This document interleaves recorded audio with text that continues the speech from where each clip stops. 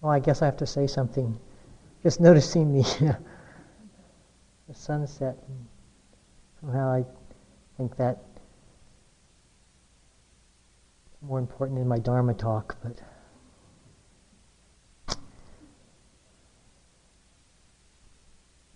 because what I'd like to talk about tonight is the awakened heart. And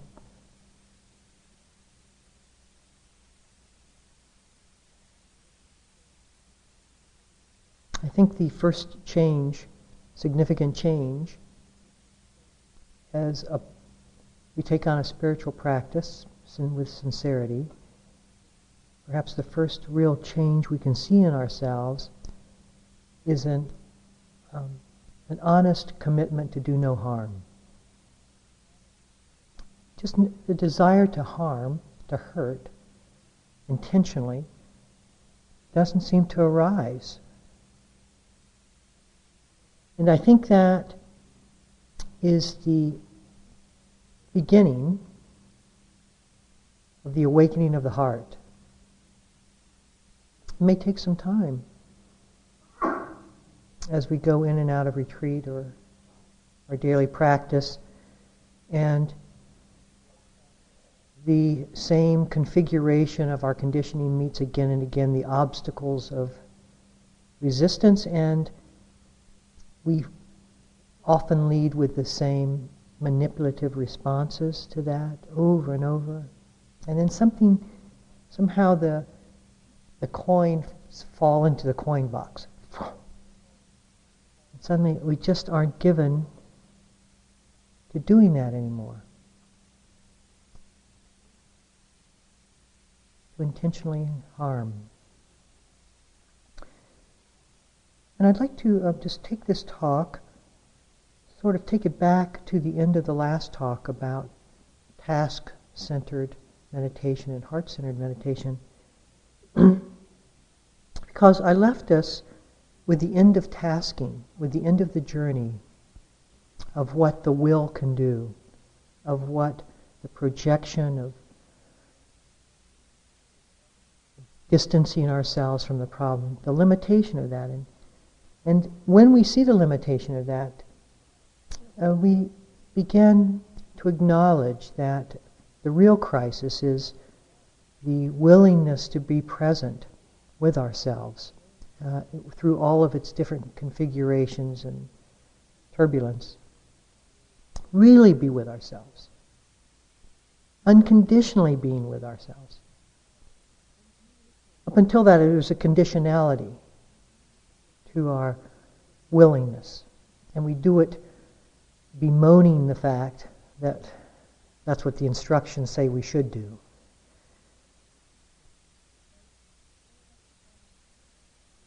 And then I'd like to tie in Yanai's talk last night about the fact that when we do that, we are flooded with the information of transition, of change. It's all of a sudden so apparent why we have been running from this moment when we actually embrace it. There's nothing here much to embrace. We grasp at something and it slides through our fingers. And so how do we get still? How do we become quiet with all of that going on?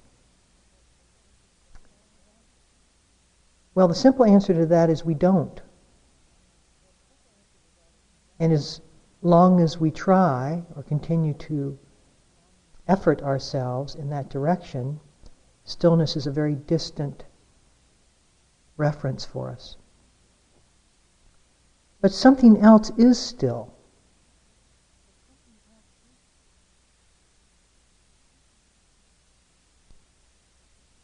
The birds call. Listen to it. Or not.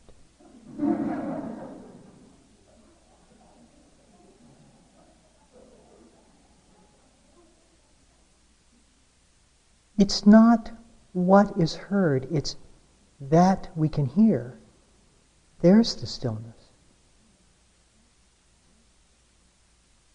It's not the call that's still.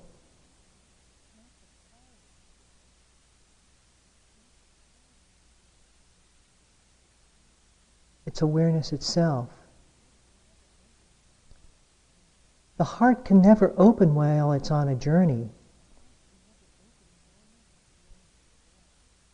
But the moment it's willing to rest with a simple input, simple experience of the moment, it's at rest, regardless of the fact that the content is not. Something like the space in this room. Many of you came walking in and out, bringing things, but the space did not move. The space did not move. And we're so identified with the manipulation of the content, me getting for a good seat, comfortable, bring my right pillow down, that we miss the fact of what it is that's encompassing us, the space.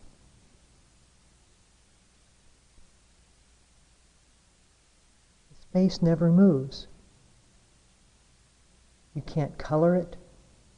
You can't confine it. You can't manipulate it. You can't distance yourself from it. You can pretend not to be in this room, but the space never moves. And when we fall into the fact of that, we're in the realm of the heart. That's it. That's it. And I think the word that for me represents that is the word love. And we access love through sensitivity. The willingness to see. Here's what the Buddha said. I love this quote. It is this way we must train ourselves, by liberation of self through love. We will develop love, we will practice love, we will make it both a way and a basis, take our stand upon it, store it up, and thoroughly set it going. And the reason I am so particular to that quote is that his personality comes out. He said, this is what we're going to do. We are not going to move from this. We are going to stand upon it. This is it. This is what this whole practice is about. That's it. No compromise from it at all. And we're going to set it going.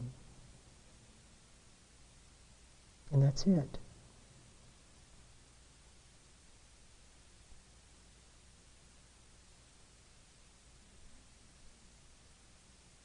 So the word sensitivity has a compelling meaning for me, which I hope to convey tonight.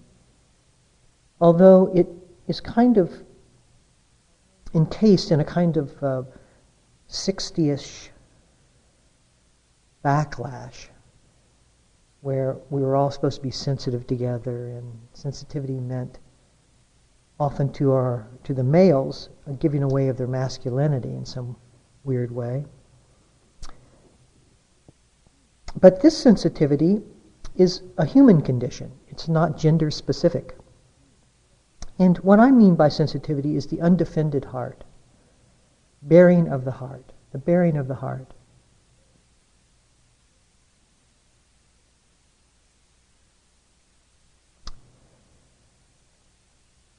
And any time we bare our heart, we're vulnerable. There's a vulnerability to it. And we don't, this culture in particular, doesn't sit well in vulnerability. We like to retaliate. We like to be the aggressor. We like to have things known to us and be in control, be the influence, allow the situation to be under influence. Vulnerability feels too raw to us. And we mistrust it. We mistrust that rawness. And so we think ourselves away from the vulnerability. We put a no man's land between ourselves and being vulnerable. And so we find our heart protected, defended, encased. And yet there is no other way. What we most fear in an undefended heart is that we will be overwhelmed in that defenselessness. We know in the past that if we have ever allowed ourselves the moment of true intimacy, that in that rawness of the experience of that, we can be manipulated and hurt within that experience. And so through that scarring, we have pulled back into very safe territory where we have essentially said we're not trusting anymore. And we come to Buddhism. In Buddhism, it feels like a protection of armor to some of us. It's like a tradition steeped in form, methodology. We put this on as a coat, as another thing to wear, another task to do, another image to have, another practice to accomplish. And really, all of Buddhism, all of its methods, all of its techniques, all of its philosophy is meant to eliminate that protection, to expose ourselves once more to the unnatural, awakened heart. I remember I was at a retreat last summer in North Carolina, and it was in late July, and all the daddy longlegs, which are spiders with long legs, were hatching. And so there were hundreds all over the ground. And I'm not particularly fond of spiders, but this is one spider that I feel completely comfortable with. So I was sitting there in my sandals without any socks, just sitting on a bench, and one of the daddy longlegs crawled up to my foot and reached out with his two antennae to see probably whether the foot was edible, reaching out and touching my foot with these long antennae. And I was just watching it, and I closed my eyes and said, okay, let me just feel this contact with another species. And if I cut to the subtlest degree, I could feel the stroke of the antennae. And I thought, oh, this is how the world breathes in. Oh, this is how the world breathes out. That moment of unprotected intimacy.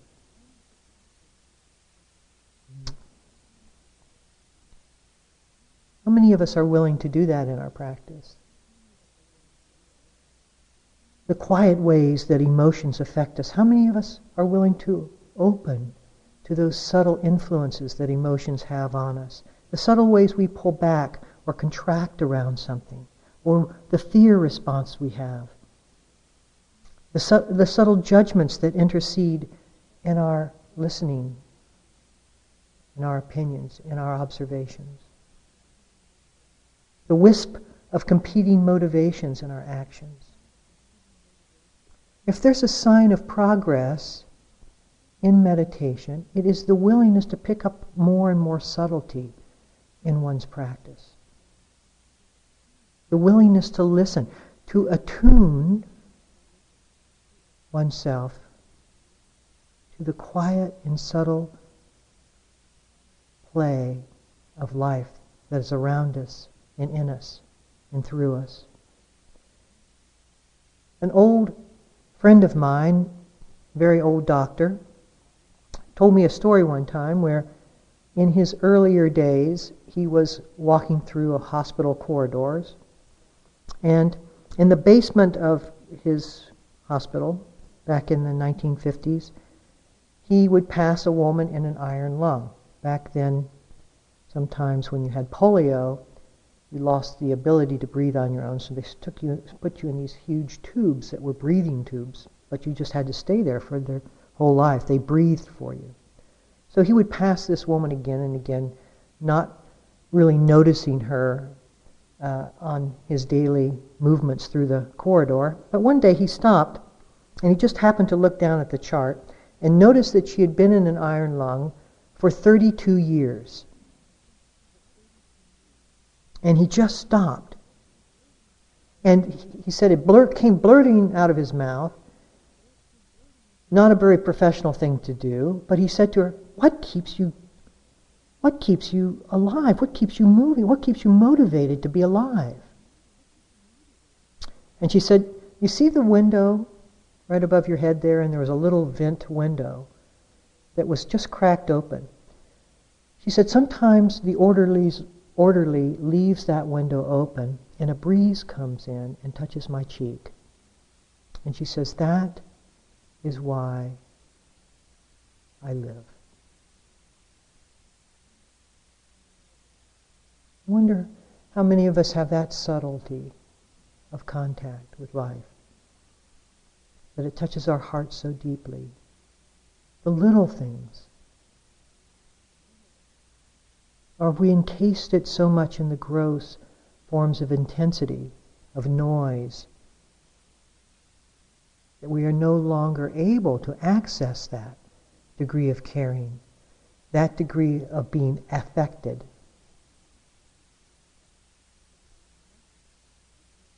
So that there's nothing between ourselves and life. Nothing. We place nothing between ourselves. See, usually we place thought between ourselves and life. Thought gives it a wasteland where I have something to consider. The sense data comes in, and I don't want to be raw and vulnerable to that sense data, so I put a wasteland between myself and the data.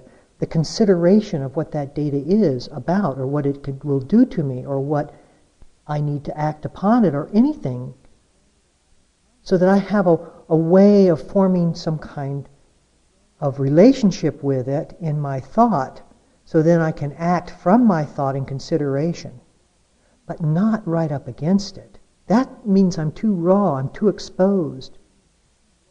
I have nothing to guard against, nothing to protect me.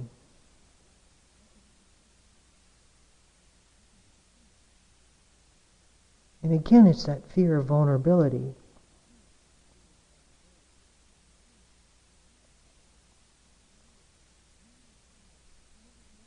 When there is silence, you may have noticed that in your practice, every once in a while your mind will be perhaps quiet.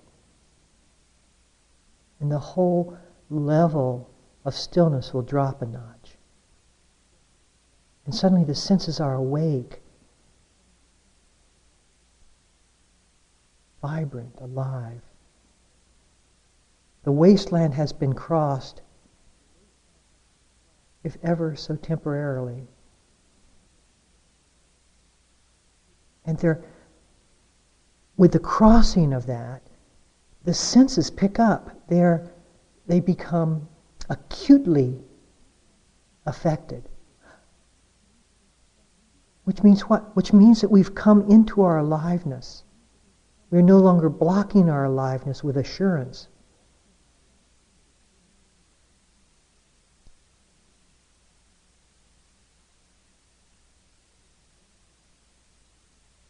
That is the realm of the heart, where there's no mental interference.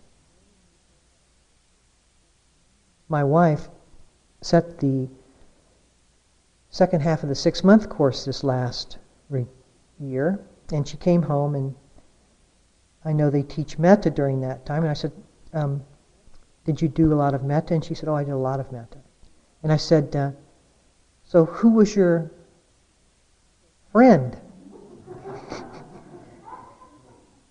She said, my dearest friend that I came up very easily and was immediately open-hearted to was Willow the cat. That's our cat. And somewhat taken back, I said, well, what about me? And she said, you were a little more difficult.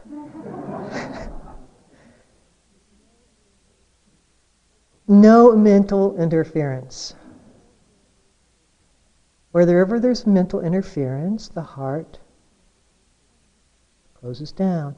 That's why we have such trouble with people, because we keep each other disadvantaged.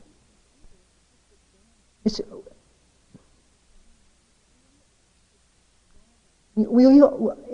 dawned on me once that we either all have to grow together or nobody's going to grow at all, because we're each other's worst enemies. And so we do have to all do this together. We all have to do this together. We have to pitch in. That's why Sangha is so important. Because your judgments, you have to have an extraordinarily courageous mind to withstand somebody's judgment and not to cave into their particular needs for you, for me.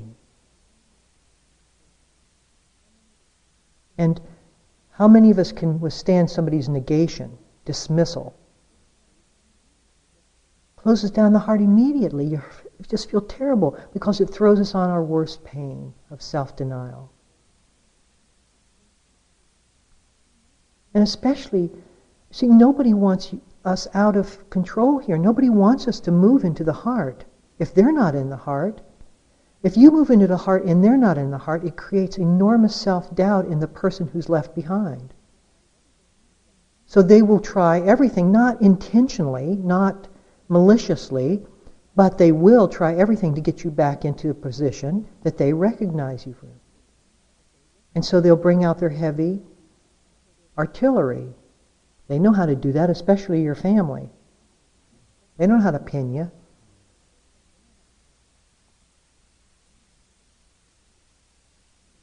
And so there's the enormous resilience of the heart. You see how resilient it has to be. We think it's so fragile, but it has enormous resilience. Resilience in the sense of wisdom. We don't just go rush in, pull our chest open like a superwoman or man and say, okay, I'm raw now. We meet that rawness with wisdom, with the ability to hold life in whatever forms or expressions it may be manifesting. Whatever pain it may be producing, whatever challenges might be occurring. And then the heart is not some wimpy little thing like a jellyfish.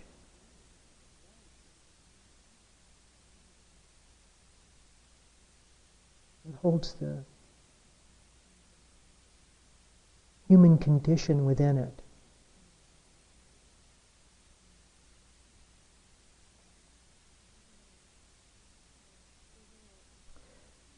So there's a continuum of how it is that we protect ourselves from the human heart. The continuum of sensitivity to spiritual seekers. And all of us are somewhere on this continuum. And I'd like us to talk about the two outer points of the continuum. And you can see through my descriptions where you fit on this continuum and which edge you're closer to. But few of us are at the extremes. So I will talk about the extremes, but they're not usually, none of us are usually in those particular positions. So the first extreme is the guarded heart. Now the guarded heart is so mistrustful that it will let nothing come in. So the chest is protected completely. And it is so defensive that it will let nothing out. So the back is closed as well. So the front and the back is closed. What comes in is guarded by thick iron walls, and what is In the back, the letting go, the releasing is just as tight and tense. And often such a person has had a very difficult history of pain and abuse. They would like nothing better than to escape their skin. And often spiritual practice for them is a journey out of themselves, anywhere but where I live. A strong need to protect the self-image, because the self-image is the encasement of the heart. And so everything is felt through the image and protected from the image and by the image. So a very strong sense of who they are and what they usually do, or their opinions about life. And that, of course, allows a lot of hiding space back in there. They let their image do their talking. They let their conditioning do their talking. And of course, that sense of no trust, not trusting life. And quite likely the scars are so deep from childhood memories that they aren't about to step out of that again. They don't often know how to soften, and metta is particularly difficult. And as soon as you say we're going to do metta, they start squirming. You can see them wiggle, restless, or they won't come at all.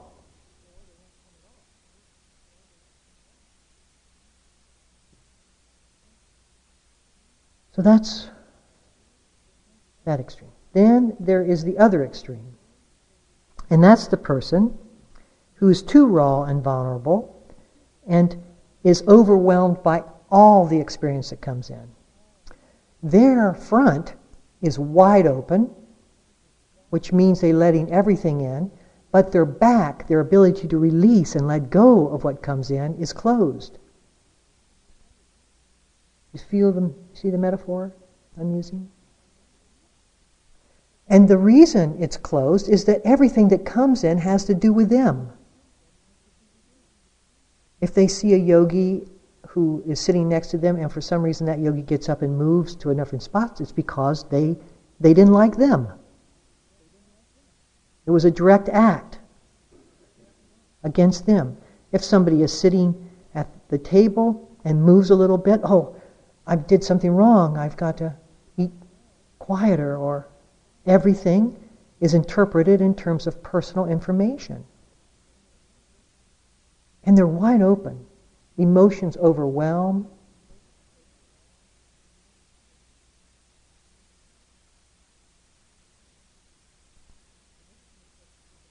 And everything, of course, is taken much too personally, because it's all about me. It's all about me. Everything is about me. So that's the extremes. And now where's the middle ground? Where is the practitioner, the meditator? Non-attached sensitivity is the middle way.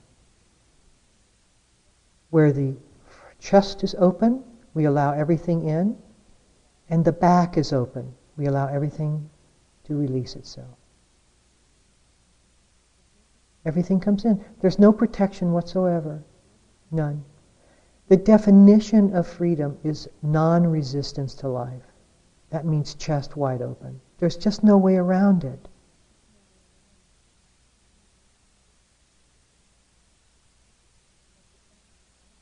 But the back is also open, and so that's the salvation. Burnout is because the front is open and the back is closed. We romanticize what we're doing. What we're doing is more important than who we're serving.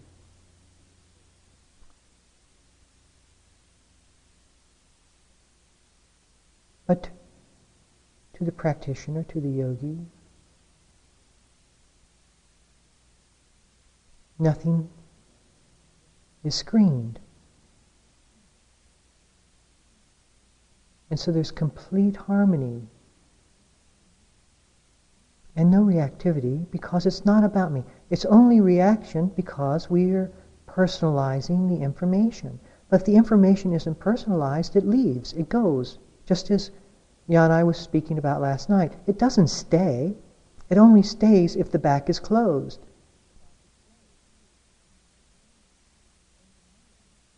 And the mind, we have to understand how the mind works to close down the front or the back. The mind creates the white noise of thought to block the senses from natural wakefulness. That's what the purpose of much of our thinking is to keep us ratcheted down, protected from what it is that's coming in. And we keep this kind of buzz of white noise of thought. We're not trying to think, but that's the mind's protective shield. It's the guardall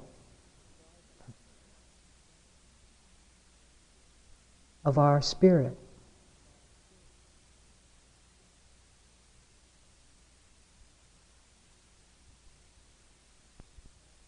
Ajahn Buddhadasa, a teacher of mine for 3 years in Thailand, used to sit out in his, just outside of his kuti, and he wouldn't be practicing, he would just be hanging out.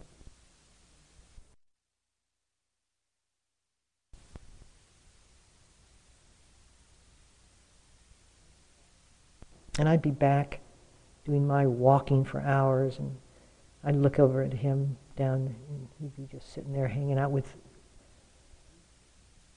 roosters and dogs and stuff. And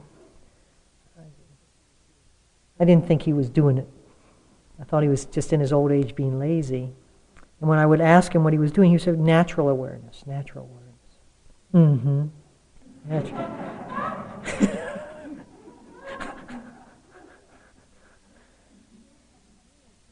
It's taken me years to understand that.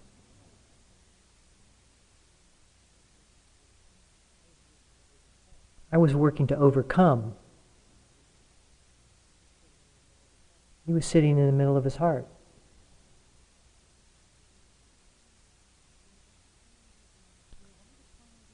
You know, all the qualities we most long for.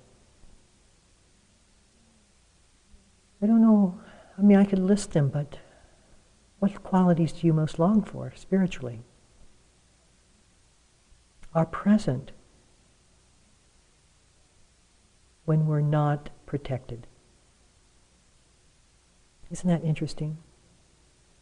The things we most long for are just on the other side of that which we are resisting. And we're resisting it because we don't believe that they're there. We believe that they're within our influence, within our control, within our hard work. And so instead of letting go of the work and enjoying the fruit, we continue to work and block the fruit.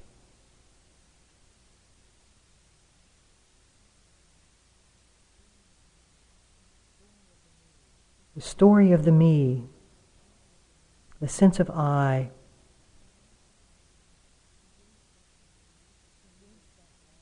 creates that blockage. The story, we constantly live that story, which filters and blocks and protects us. It creates a posture in relationship to everything that's arising. I know who I am. When we know who we are, we're posturing. We only let a certain amount of information that resonates with who we are in. Everything else is blocked. Anything threatening the story is reflected back.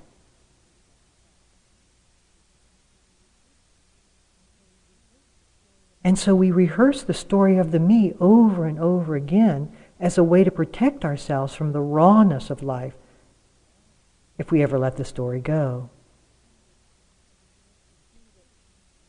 We fear that if life comes too close, I will lose my boundaries, my self-definition. And we will. It's absolutely true. We will lose our boundaries. We will lose our self-definition. Absolutely true. And what is that composed of? My ideas. So we lose our ideas. That's what we lose. We don't lose anything else. We don't lose the ability of the heart to feel love. We don't lose the ability of the heart to care, or be compassionate, or vital, or alive, or being sensitive, or awake. We only lose the idea. That's it. All of this is about losing the idea. That's it. And look what we have to go through to release ourselves from an idea.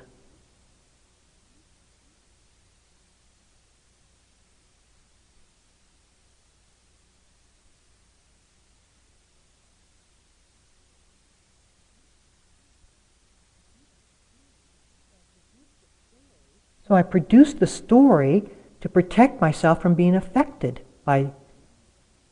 In other words, I defend the idea from any data which may contradict it.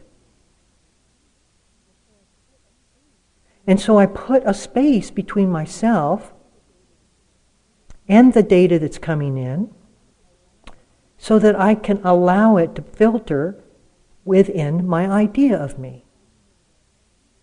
Oh, I remember that experience. Oh, I've seen a sunset like that before. I've heard birds like that. That's a robin. You see?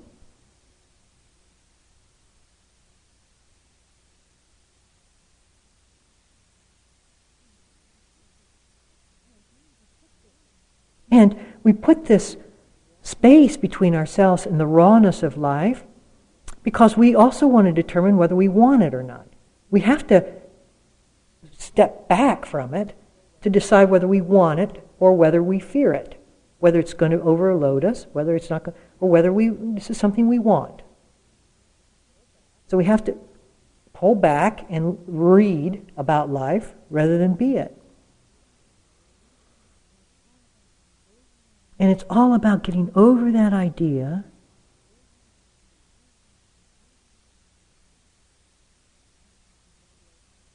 It's all about getting over the idea. That's it. That's what it's about.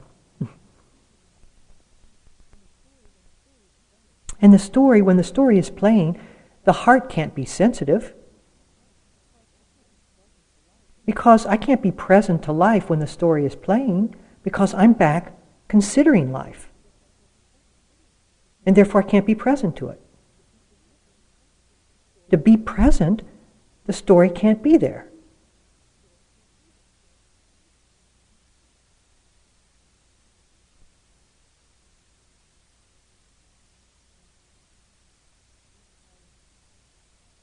I worked in hospice care with a 9-year-old girl who was dying of cystic fibrosis.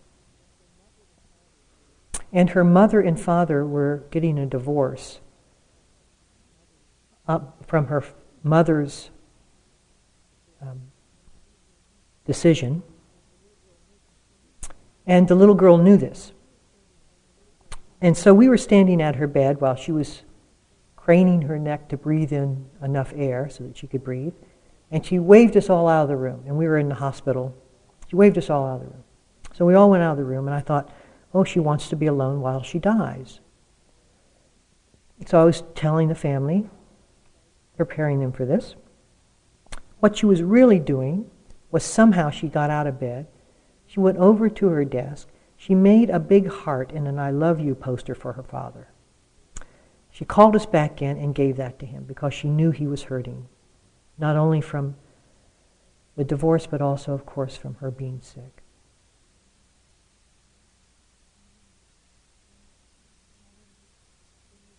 Now, when you're sick, the idea of you is very strong.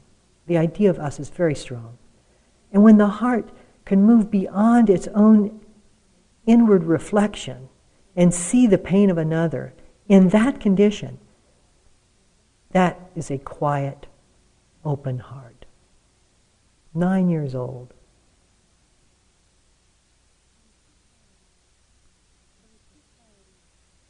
So there are two qualities of sensitivity. One is the ability to openly receive, to let it in, not to confuse our story with what is being received. Just to know the difference. You see, you don't have to end the story, you just don't believe it. That's really a revelation, because if you think you have to end the story, it will perpetuate itself through your efforts to end it. But at some point, you just don't believe it. And then you can really receive life.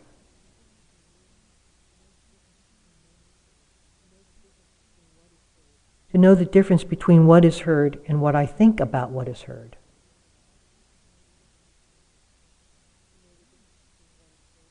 To know the difference between what is heard and what I bring to what is heard.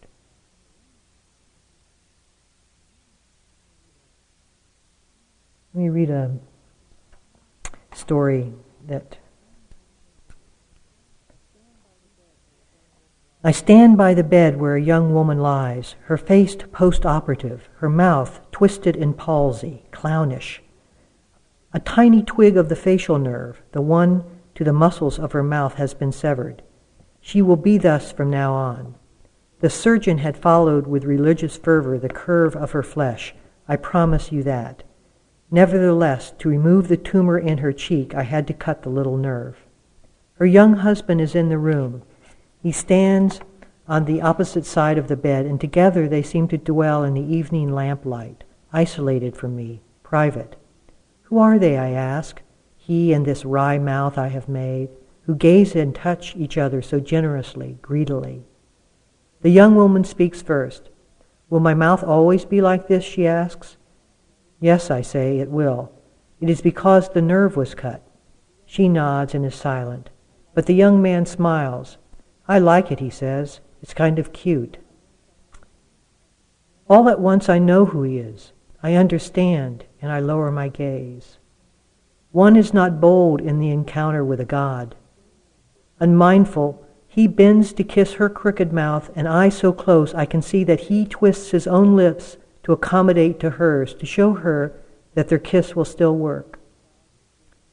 I remember that the gods appeared in ancient Greece as mortals. I hold my breath and let the wonder in.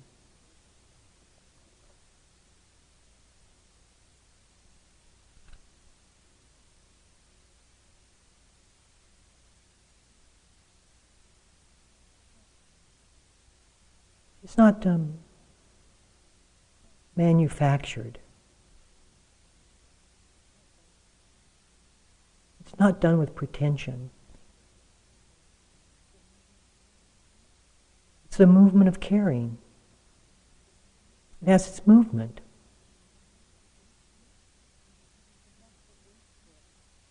And that's what waits for us on the other side of our resistance. How can that be so terrible?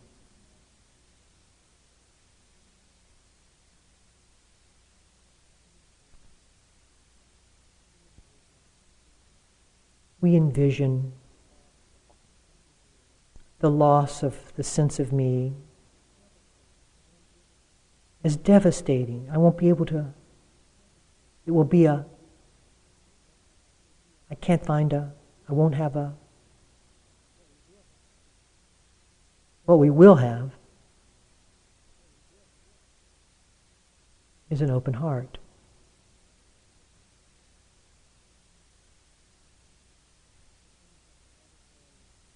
But then we have to let it go once it comes in.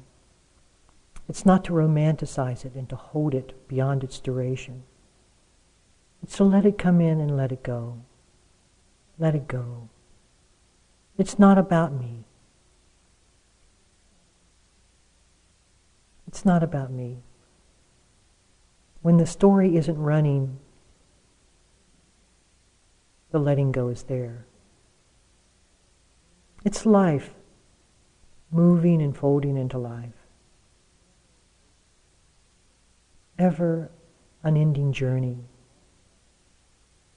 of the waterfall.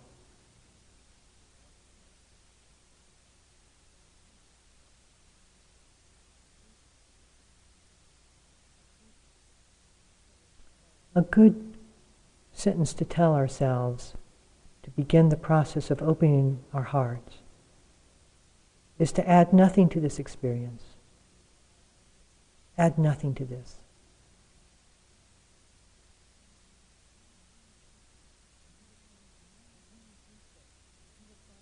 And when we do so, we will find an enormous sense of not only relief, but grief.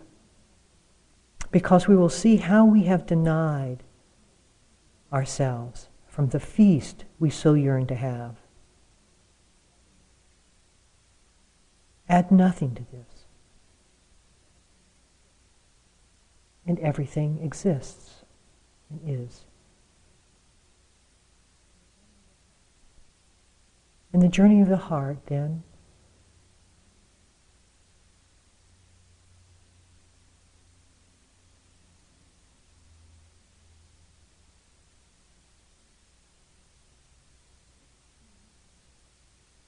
how could it be any further away than that?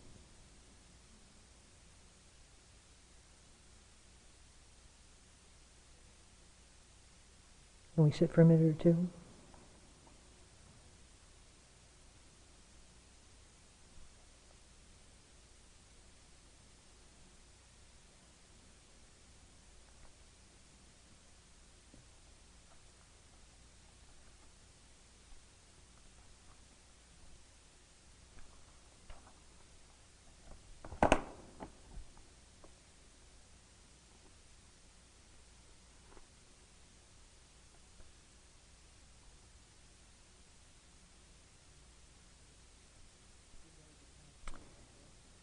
She knows a cashier who blushes and lets her use her food stamps to buy tulip bulbs and rose bushes. We smile each morning as I pass her, her hand always married to some stick or hoe or rake. One morning I shout, "I'm not skinny like you, so I've got to run 2 miles each day." She begs me closer, whispers to my flesh, "All you need, honey, is to be on welfare and love the roses."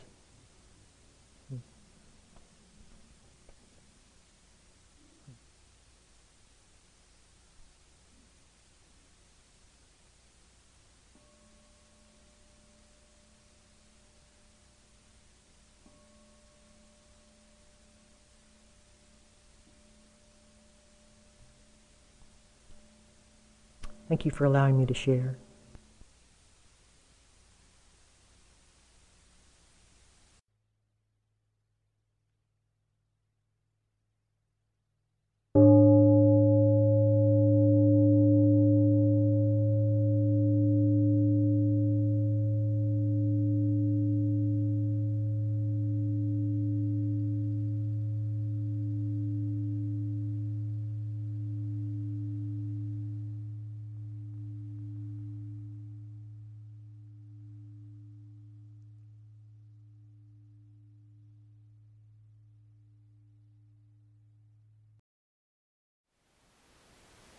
Thank you for listening. To learn how you can support the teachers and Dharma Seed, please visit dharmaseed.org/donate.